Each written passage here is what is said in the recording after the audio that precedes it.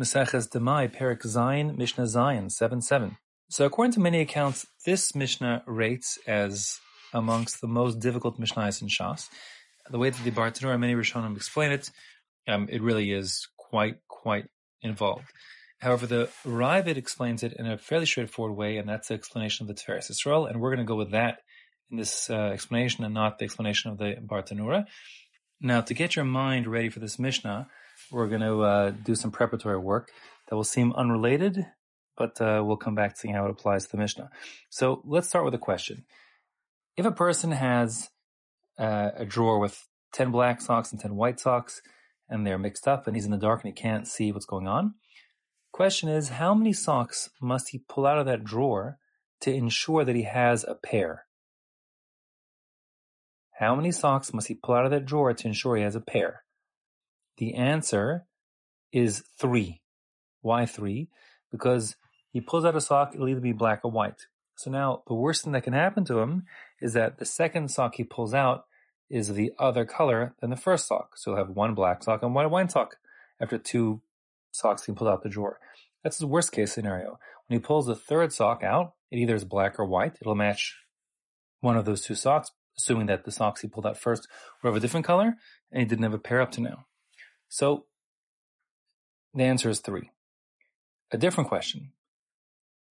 How many socks must he pull out of that drawer to ensure he gets a black pair of socks? Again, he has a drawer full of socks, 10 white, 10 black, and he's going to pull out socks in the dark that he can't see. The question is, how many socks must he pull out in the dark to ensure when he comes to the light, he'll have at least a pair of black socks, 2 black socks in his hands? The answer is 12. The reason why is because, again, we think in the context of worst case scenario. The worst case scenario is that the first 10 socks he pulls out of the drawer will all be white socks. So therefore he's no closer to his goal after 10 socks. But after he pulls out those 10 white socks, there's nothing left but black socks in the drawer. So he pulls out 2 more. And then for sure, after 10 plus 2 or 12, he has a guaranteed pair of black socks in his pocket. So again, the way to think about these puzzles are, what's your worst case scenario? If you pulled the absolute most inconvenient, non-advantageous towards your goal socks, what would happen? Let's do one more just to make sure we've got it perfectly clear. Here's the case. He has a drawer with 10 black socks and 10 white socks. He's looking for a pair.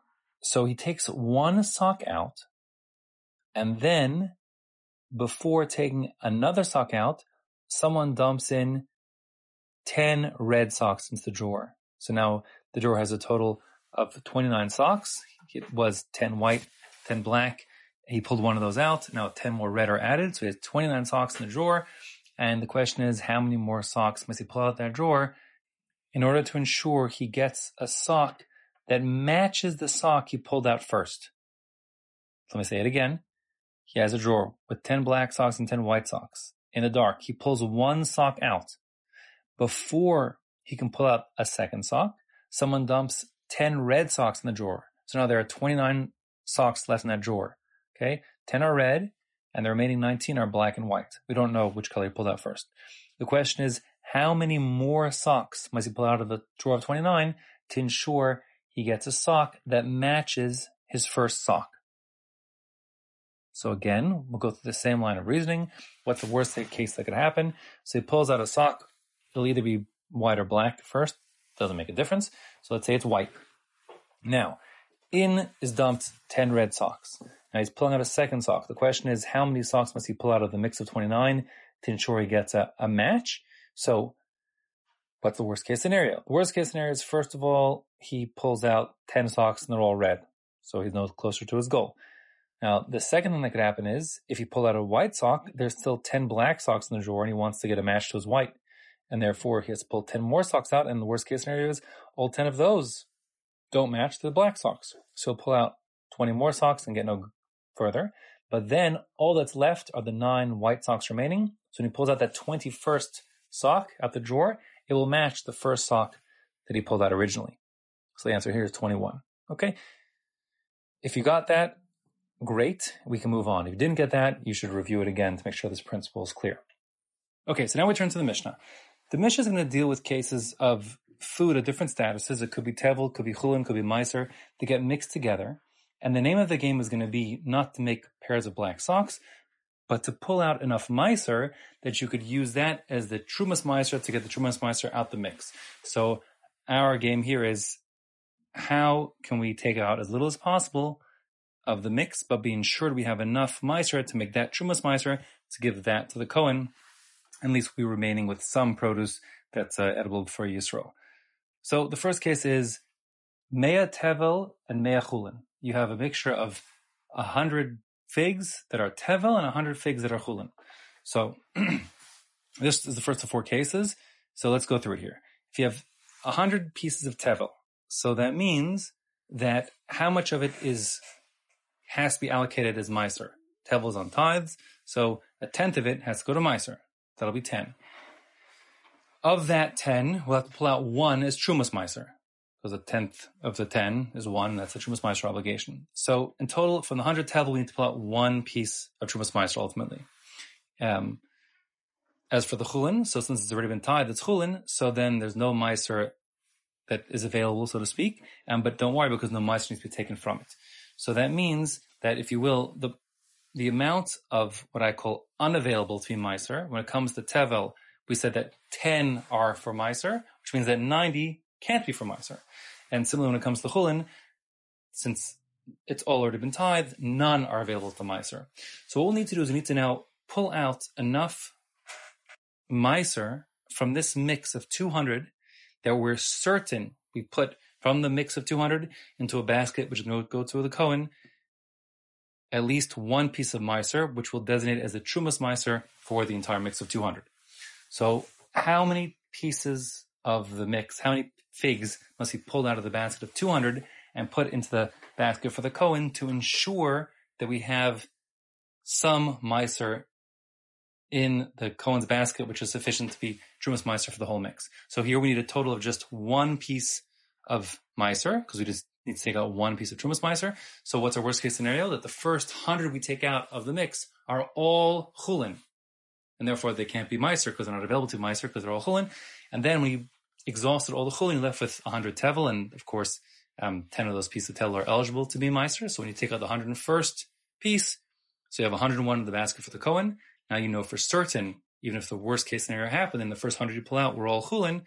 Now your 101st gives you 1 eligible piece of meiser, and you'll be able to say, this is the meiser for whatever, part of the meiser, and the rest of the meiser is whatever it is in the mixture, and then that 1 first piece in the basket of 101, somewhere in that basket of 101, will be the trumas meiser for the entire mix, and then you'll give the basket of 101 to a Kohen. You actually can sell it to him for the price of 100, and then the Kohen can eat that mixture, and you'll be left with 99 that you could eat.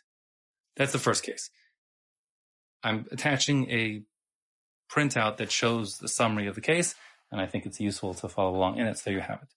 That's case number 1. Inside the Mishnah says, Notal mea ve'echad, you take out 101. That's all the Mishnah says. The second case, mea tevel and mea meiser. You have a mixture, 100 of the figs are tevel, meaning that they haven't been tithed at all, and therefore you have 10 meiser must come from it. And of that 10 meiser, 1 ought to be trumas meiser, the 1%. And 100 are meiser. That means that all 100 of those were going to a Levi as meiser, which means you have to pull out 10 of the 100, meaning 1/10 of the 100, for trumas meiser. So in total, you need to pull out 11. 1 for the tevel, 100 tevel, and 10 for the 100 meiser, for a total of 11. So when it came to the tevel, 10 are going to be meiser, which means how much are unavailable to be meiser? The remaining 90. As far as the meiser goes, since it's 100% meiser, they're all eligible to be meiser. So what's your worst case scenario? To pull out from the 200 to ensure that you've got 11 figs that are meiser, which can be the trumas meiser for the mix of 200. So the answer is, the first 10 that you pull out, you have no worst case scenario. If they came from the tevel, they could be 10 meiser from the tevel. If they came from the meiser, they're 10 meiser. So the first 10 you pull out, you can't go wrong. Okay? However, after that, you might have if you pulled all 10 from the tevel, you're left with 90 more tevel, which can't be meiser. And that being the case, your worst case scenario is, after you pull out the first 10, you can pull out 90 more, which are ineligible to be Meiser. So you pull out a total of 100, all of the tevel in your worst case scenario. Since you need a total of 11 pieces of Meiser, and you've only pulled out at least, only the minimum is to just pull out 10 so far, you have to pull out one more from the mix. That will then, at that point, even if your worst case scenario happened, that will come from Meiser. So you have an 11th piece of Meiser. And with those 11, you'll put those total of 101, 90, so to speak, plus 10, plus 1, 101 in the basket for the Kohen. You'll say wherever in that basket of 101 is the Meiser, that will be the Trumas Meiser on the mix, and then the rest of the Meiser will be wherever it is. You give the basket of 101 to the Kohen, and you're left with 99.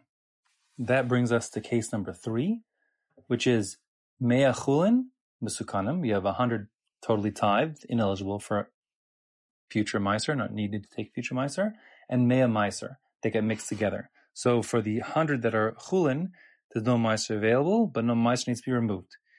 And therefore there's 100 that's unavailable to be Meiser. As far as the 100 Meiser, so all 100 are available for Meiser, and 10 need to be removed as Trumas Meiser. So it'll come out then that from the mix of 200 of Chulin and Meiser, you have to pull out 10 that are eligible as Meiser.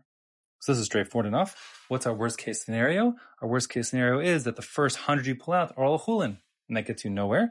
But now all you have left, even in that scenario, is just Meiser, and they're eligible. So you pull 10 more out of the Meiser, and then you have 110 in the basket for the Kohen, of which for sure at least 10 are Meiser, and you'll make that the Trumas Meiser, and give it to the Kohen, being left with 90 for yourself. And that's what the Mishnah says. Mea Chulin Mesukanin and Mea Meiser. If you have 100 of Chulin and 100 of Meiser mixed together, no till Mea Ve'eser, you take out 110, then you're for sure safe giving that to the Kohen. The fourth case says Mea Tevel and Tisha Meiser. Here you have 100 Tevel and 90 Meiser.